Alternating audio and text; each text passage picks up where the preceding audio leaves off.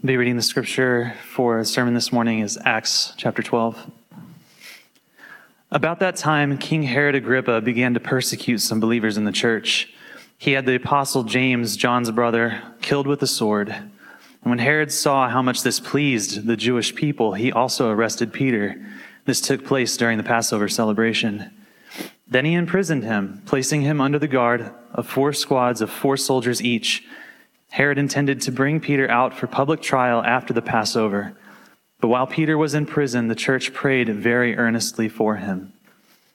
The night before Peter was to be placed on trial, he was asleep, fastened with 2 chains between 2 soldiers. Others stood guard at the prison gate. And suddenly there was a bright light in the cell, and an angel of the Lord stood before Peter. The angel struck him on the side to waken him and said, "Quick, get up." And the chains fell off his wrists. And the angel told him, "Get dressed and put on your sandals." And he did. "Now put on your coat and follow me," the angel ordered. So Peter left the cell, following the angel, but all the time he thought it was a vision. He didn't realize it was actually happening. They passed the first and second guard posts and came to the iron gate leading to the city, and this opened for them all by itself. So they passed through and started walking down the street, and then the angel suddenly left him. And Peter finally came to his senses. "It's really true," he said. "The Lord has sent his angel and saved me from Herod and from what the Jewish leaders had planned to do to me." And when he realized this, he went to the home of Mary, the mother of John Mark, where many were gathered for prayer. And he knocked on the door, in the gate,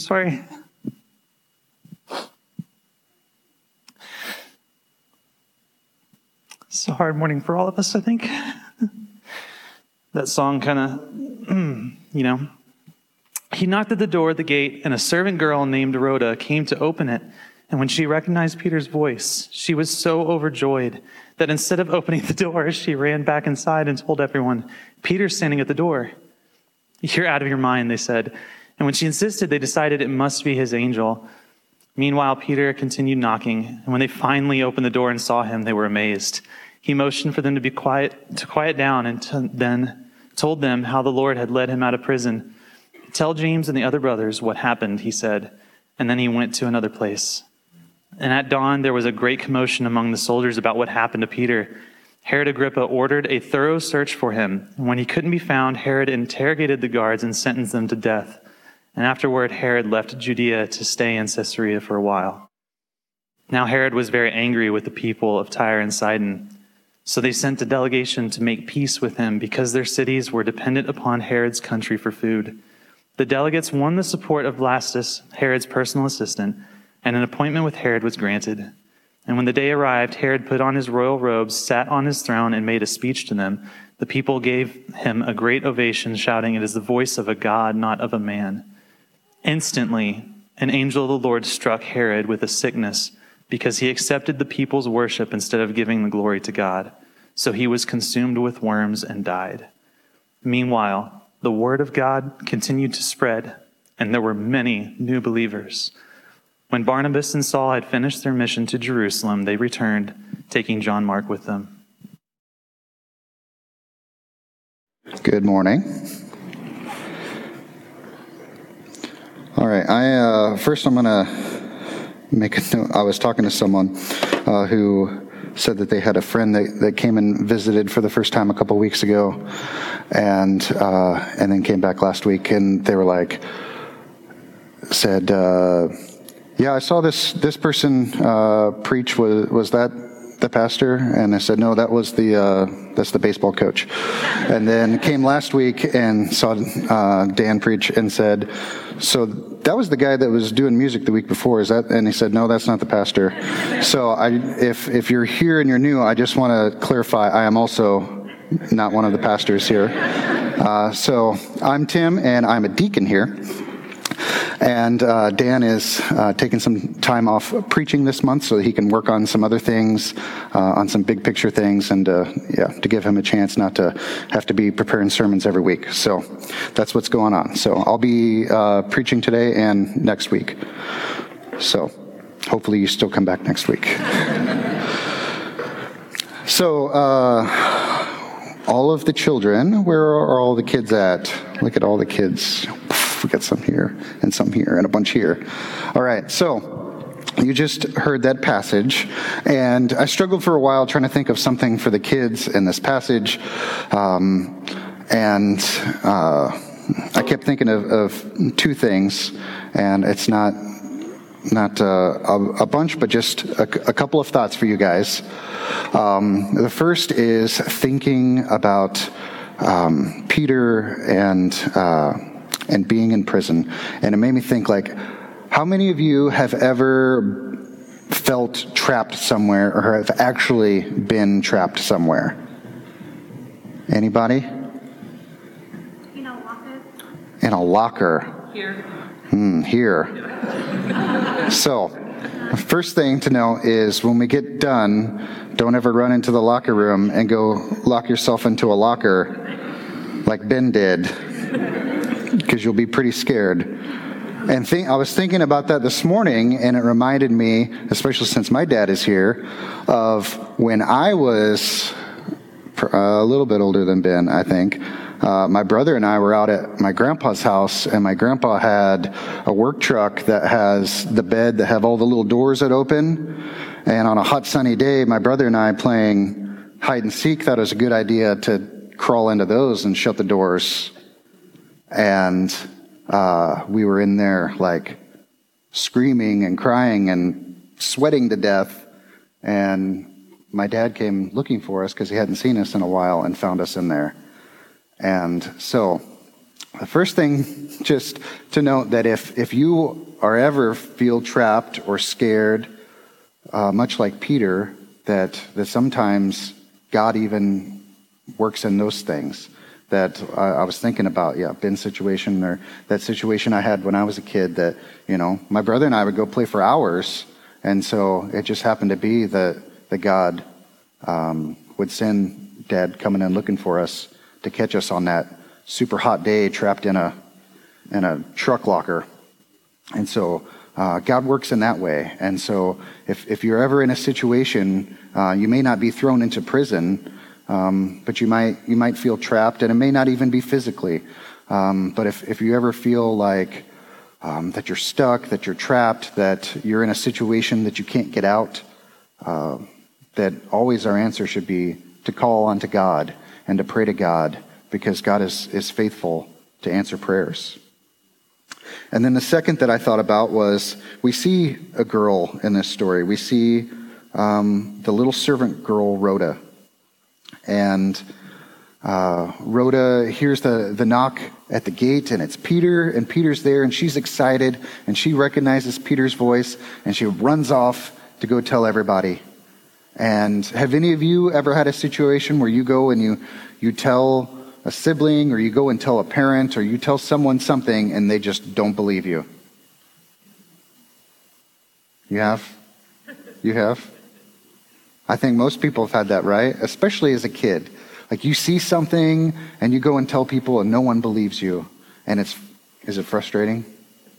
Yeah, it is. And so in this story, we see a situation like that. We see a little girl who realizes that God has answered our prayer. This thing that we've been praying for here has happened, and Peter's been released. And she runs and tells it, and none of the grown-ups believe her. And so she literally has to drag him out there and show him, no, it is Peter.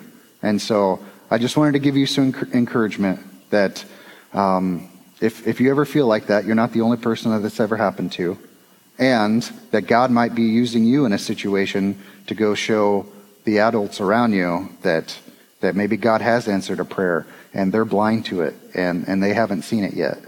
So, into our passage. Acts 12 is just a passage with two simple truths in it. The first is the power of prayer, and the second is the downfall of pride.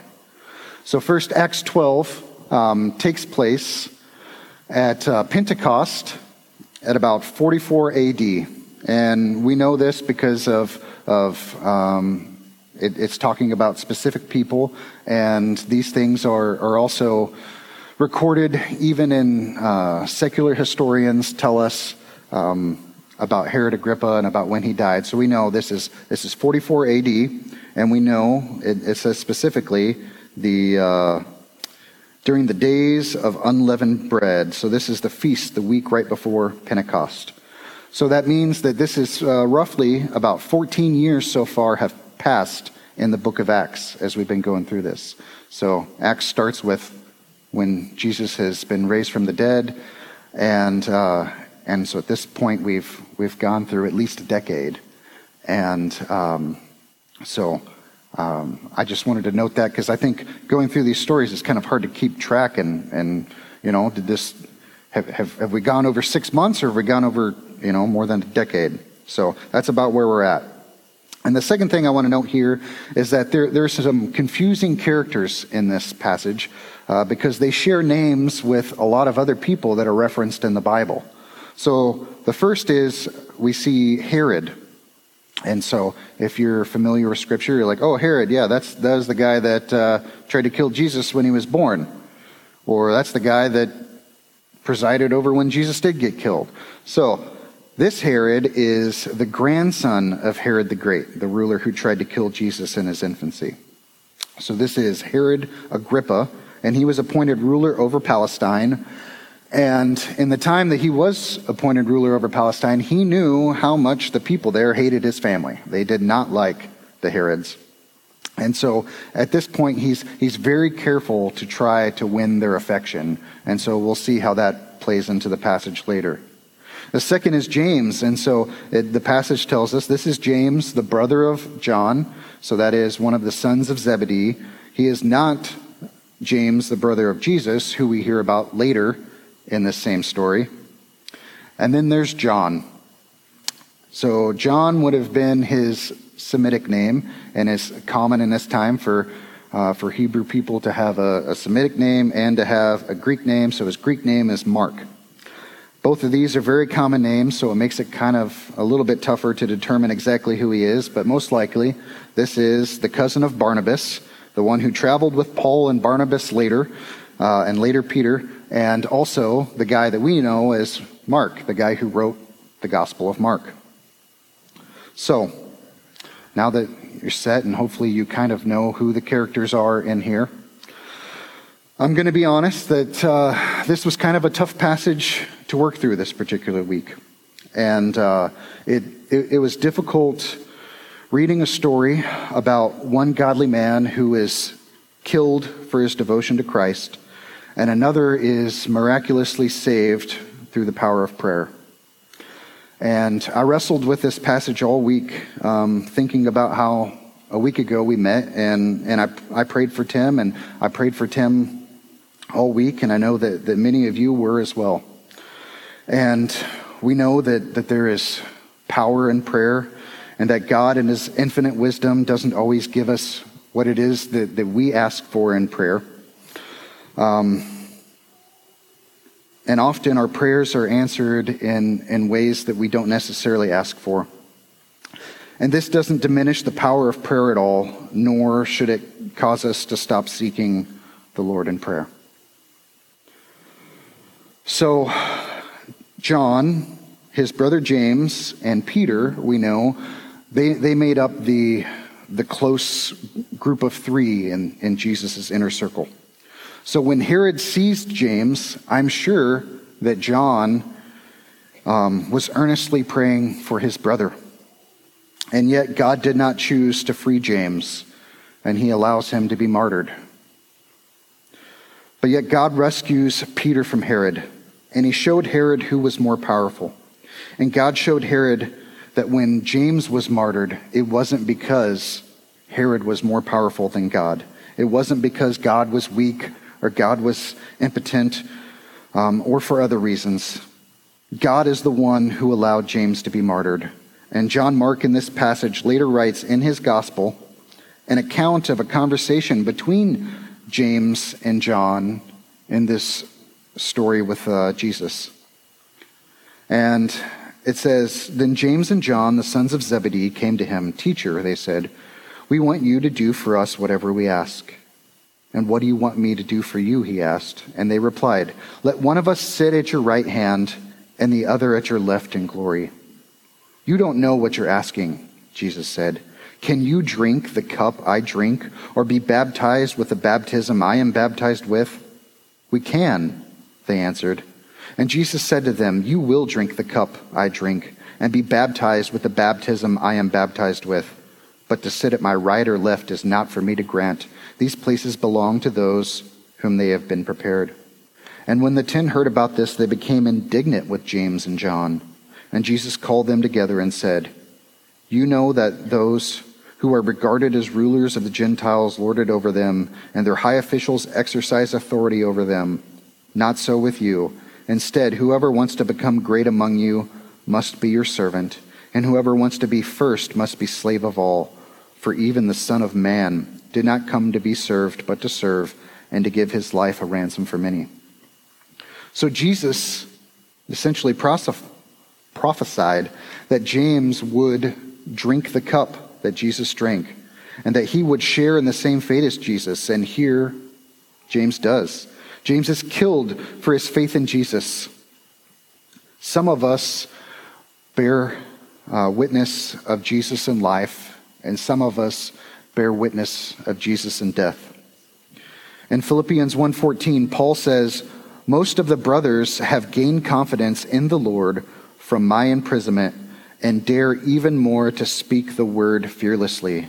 So God uses not just those that are miraculously saved in a supernatural way, but also those who are imprisoned or martyred to further his kingdom. And then Paul continues in Philippians 1, and he says, "For me to live is Christ, and to die is gain. If I am to go on living in this body, it will mean fruitful labor for me. Yet what shall I choose? I do not know. I am torn between the two. I desire to depart and be with Christ, which is better by far. But it is more necessary for you that I remain in the body." So Paul knows that there are times when God has saved him from death to further the work of the gospel, and yet Paul says that to live is Christ and to die is gain, that no matter what happens, I win. If I die, I win. If I live, I win. No matter what, Jesus is going to win, and Jesus is working through whatever situation happens with me. But yet he says he desires to depart and be with Jesus, and that would be far better than to be released from prison. That would be far better than to be saved from death, to go be with Jesus. And so this is what helped me this week, thinking about the departure of Tim. That it hurts for us to lose a good friend and a kind smile and a loving father and a grandfather. But how much better it is, how much better to know that he has a glorified body and is rejoicing with his Savior. And that to live is Christ, but to die is gain, and to be reunited with our Savior, to finish the race, is even better. So we see that Peter, in this passage, Peter is spared because it's Passover. And so James is killed, and there's this feast of unleavened bread, and it's Passover. And the reason that he arrested Peter is because he saw that the Jewish people there got excited about it. And so he's not going to kill them during their festival, and they're not going to show up and see it. So he's holding on. He's waiting for Passover to be over. And so the church then has an opportunity to respond. And they respond in fervent prayer. And the church gathers together at Mary's house and begins praying for Peter. And so here we see that there's a large prayer meeting. And this prayer meeting is held at the home of a woman named Mary. And her son is John Mark, that we see later. And again, this is John Mark, later known as Mark, who writes the Gospel of Mark. He's the cousin of Barnabas. Now, Mary is likely incredibly wealthy. And Because when we see that Peter gets out of prison and he goes to her house, he's not knocking on the front door, but he's out knocking on the outer gate around her house. So she's got a big house that's big enough for this big prayer meeting. And so I think one of the important things here to note first is that Mary is someone who loves the church, who loves the Lord, who loves the mission of God, and wants to serve the church and use the resources that she has. So Mary's question isn't like, what am I required to give? Like, what percentage of my income do I need to give to God? Mary's question is how can I serve? How can I use my resources? And so she has a home, so she offers up her home in a tumultuous time when the Romans are gathering up Christians and killing them and imprisoning them. She offers her home as a place for Christians to gather together. And so in some ways, she's not just offering her home, but she's putting a target on her back. She's saying, use my home. Have this be a place where we're all going to gather together. And so I think for us, that's a good question for us to ask is, what things do I have in my life? Maybe it's a home to host an MC or a place to have a summer intern to stay. Maybe it's an extra car. Maybe it's money. Maybe it's a skill set. But we are all created by God, and we're all given, different talents in the kingdom, and God expects us to use the things that he gives to us in this time to serve him. And to use it to serve his kingdom and not to hoard things together for ourselves. So I said that there are two main points here. And the first was the power of prayer. So here we see the power of prayer on display in this passage. This is a church that understands the power of prayer. And so they rush to their knees in all circumstances. And while they are praying for Peter, we see how God answers their prayers. We see, it says, now when Herod was about to bring him out on that very night, Peter was sleeping between two soldiers, bound with two chains, and sentries were before the door guarding the prison. And so the first thing I noticed in this passage here is that Peter is sleeping. So Peter has been imprisoned. He's bound with chains. He's surrounded by guards. He just saw one of his closest friends get killed, and now they've bound him to do the same thing. And it's the night before they're going to kill him.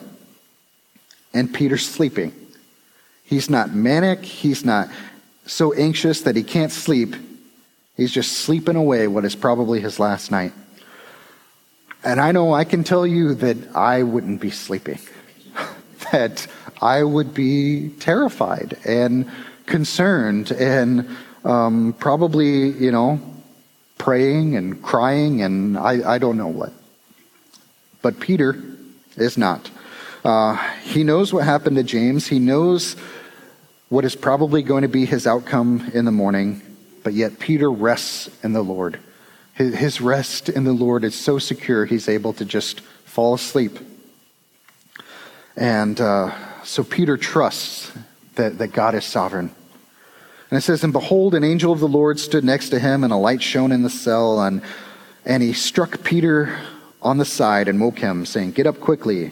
And his chains fell off his hands. And the angel tells him to get up and to dress and put on his sandals and go. And so here, what jumps out to me is that an angel of God shows up, and the angel strikes him in the side. And so I imagine just like a quick elbow right to the ribs. And it made me think of like when I was a little kid, and when I sat in church, I always sat next to my grandpa, and when I would start to fall asleep in a sermon, I'd get the elbow right in the ribs and wake me back up. So the angels just, come on, it's time to get up, wake up. And what we see is that Peter kind of wakes up, but he was sleeping so deep. His rest in the Lord is so great that even as he wakes up, he still doesn't even know if he's awake. He thinks he's still kind of like in a dream, or that God is showing him a vision, that this isn't really happening. And so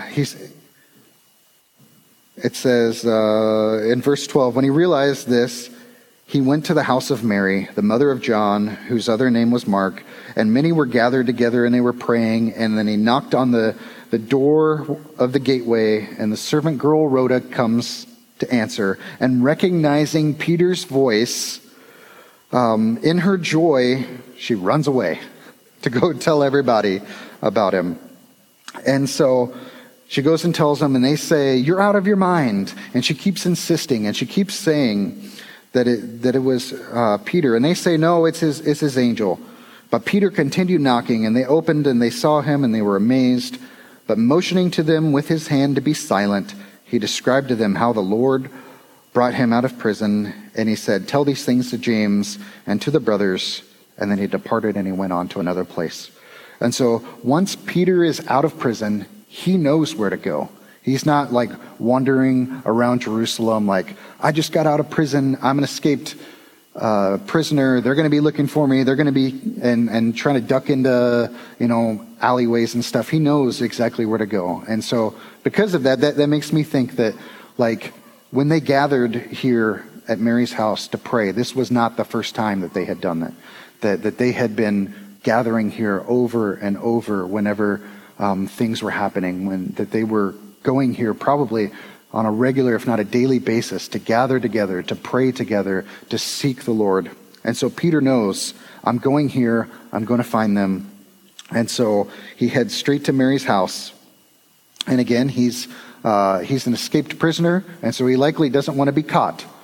And so he gets there, and I assume that when he gets there that they're still praying. Like, this is in the middle of night, but Rhoda is awake, and it sounds like other people are awake. And so I think they've been praying all night long for him. And so he gets there, and Rhoda says, "Peter's here, he's here at the gate," and they assume she's crazy, and Peter can't be there. The whole reason they're awake right now is they're up, and they're staying up late to pray for him, to pray for his safety. So how can Peter be at the gate when we know Peter's in prison? That's why we're here. That's why we're praying. And so my question for you then is, have you ever prayed like this? Have you ever prayed for something that you don't really expect that God is going to do, and then when it happens, you're caught off guard? Like, because you weren't really expecting that God was going to do it. Sure, you're praying for that, and you know that that's the thing you need to be praying for.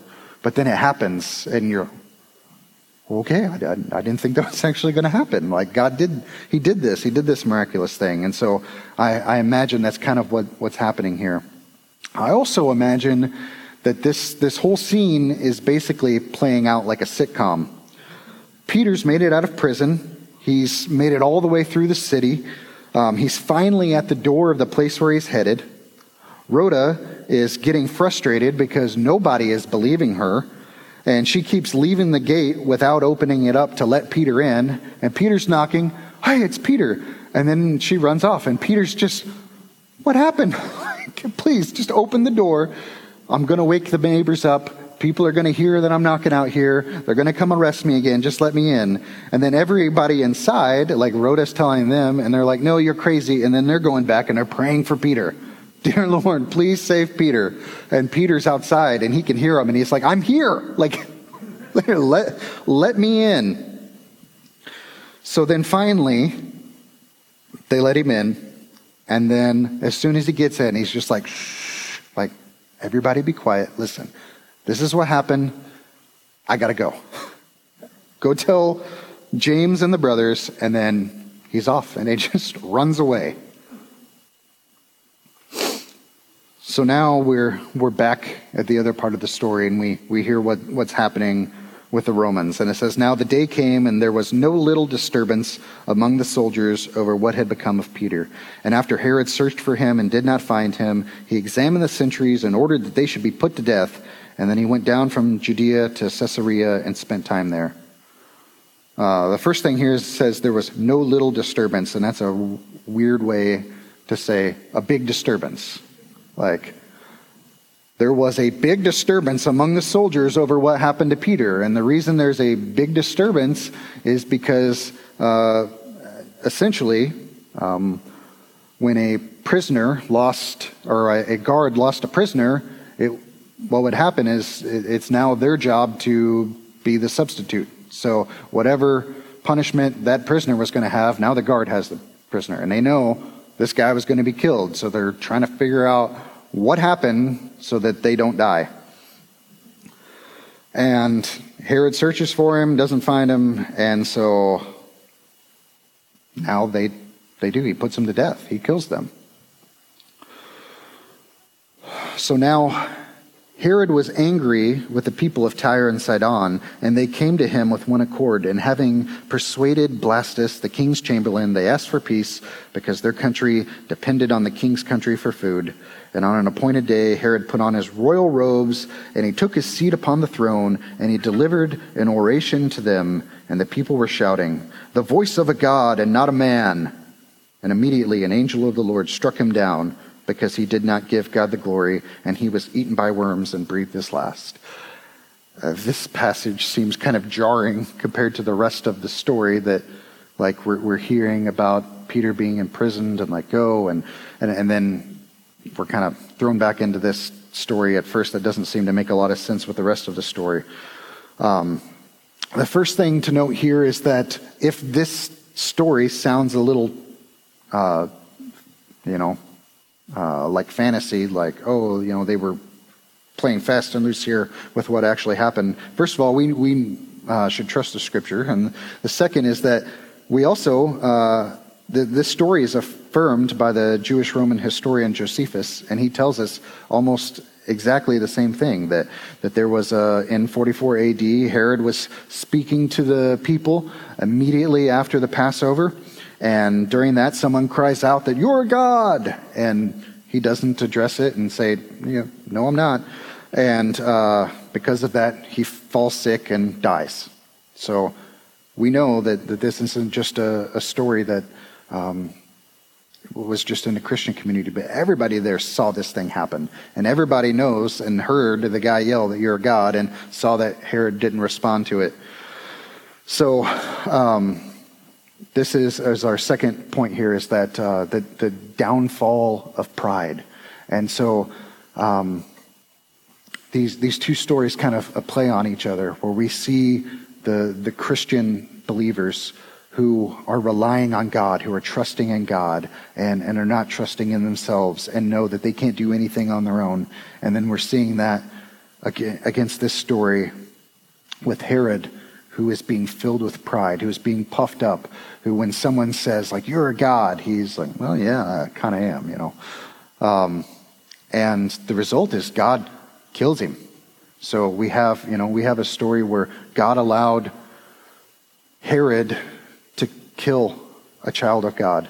And then we have a story where God decided to kill Herod himself. And so what we see here is that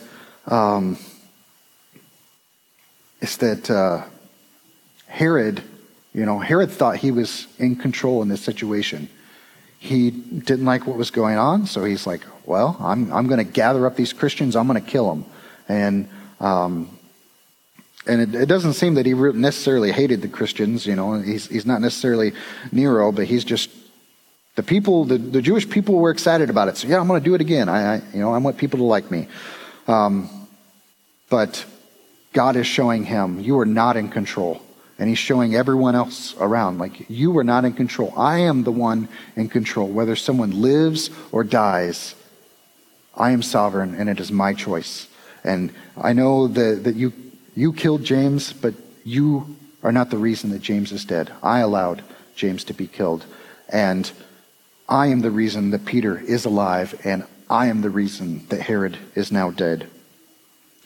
And in thinking about this, I thought this passage kind of has some parallels to Daniel 2-4, where we see that King Nebuchadnezzar demands that Daniel and his friends be put to death for not worshiping him. And God saves them from the fiery furnace. And then later Nebuchadnezzar states that, "Is not this the great Babylon that I have built as the royal residence for my mighty power and for the glory of my majesty?" And even as the words were on his lips, a voice comes from heaven and says, "This is what is decreed for you, King Nebuchadnezzar. Your royal authority has been taken from you, and you have been driven away from the people and will live with the wild animals, and you will eat grass like the ox. And 7 times I will pass by for you until you acknowledge that the Most High is sovereign over all kingdoms of the earth and gives them to anyone he wishes." And immediately what he had said about Nebuchadnezzar was fulfilled, and he was driven away from the people, and he ate grass like an ox, and his body was drenched with the dew of heaven until his hair grew like feathers of an eagle and his nails like the claws of a bird. And so, just like that story, God is showing his people once again, like, the rulers around you, they are puffed up with pride, and they think that they are powerful, and they think that they are in control. But in no matter what situation you find yourself in, I am in control. That God is in control of all things, and nothing happens outside of him allowing it to happen. And so finally, we see the ultimate answer at the end of the passage there. But the word of God increased and multiplied. So Herod couldn't stop the work of the Lord. The Jewish religious leaders couldn't stop the work of the Lord. Killing Christians didn't stop the work of the Lord from increasing and multiplying. And putting them in prison didn't stop it from increasing and multiplying. And whether Christians were killed or rescued or persecuted or not persecuted, that the Lord was continuing his work in his people and saving souls for his kingdom. So as believers, we will face difficulties. And we can be encouraged that if we are trusting God and we are serving him, he never leaves us. And there are times that God is going to rescue us from difficult situations, like the angel taking Peter out of prison. And there are times that God chooses not to remove us from difficult situations. And in those times that he is with us every step of the way. He is the one that gives us peace. He is the one that gives us strength in those difficult situations. And like we see in this passage, like the church in Acts, like what we should be doing in those difficult situations is we come together as a body, that we bear one another's burdens, that we come together and we pray fervently to the Lord, because we know that no matter what, that the Lord is in control, and that he loves his bride, that he loves his children, and we are on mission with him to see his kingdom being built in the world. So, as we break here for the Lord's Supper, if you are new, we tape communion together every week, and the reason we do that is to be reminded weekly that the whole purpose of why we're gathered is because our sin against God was so great that it separated us from God. And because of that, Christ came and he lived a perfect life and he died as a propitiation for our sin. And so we know that we have new life in Jesus. And so for us, we take the bread, we take the cup to remember that Jesus' body was broken for us, that his blood was spilled for us. And so if you're a believer and you trust in Christ as your Savior, as your Lord, then we ask that you would join with us in this time to remember the sacrifice of Jesus and to remember that he was raised from the dead and that we have new life in him. If that doesn't describe you, then we ask that you not do that and simply find somebody around you and ask them about that. And we would love to talk with you more about that. We would love to pray with you. We would love to see God move in your heart. And if you are new and you haven't grabbed that yet, we have the cup and the juice is right out here in the lobby, and it's a little pre-portioned thing there. So take some time, pray for a moment, and then join with us in communion.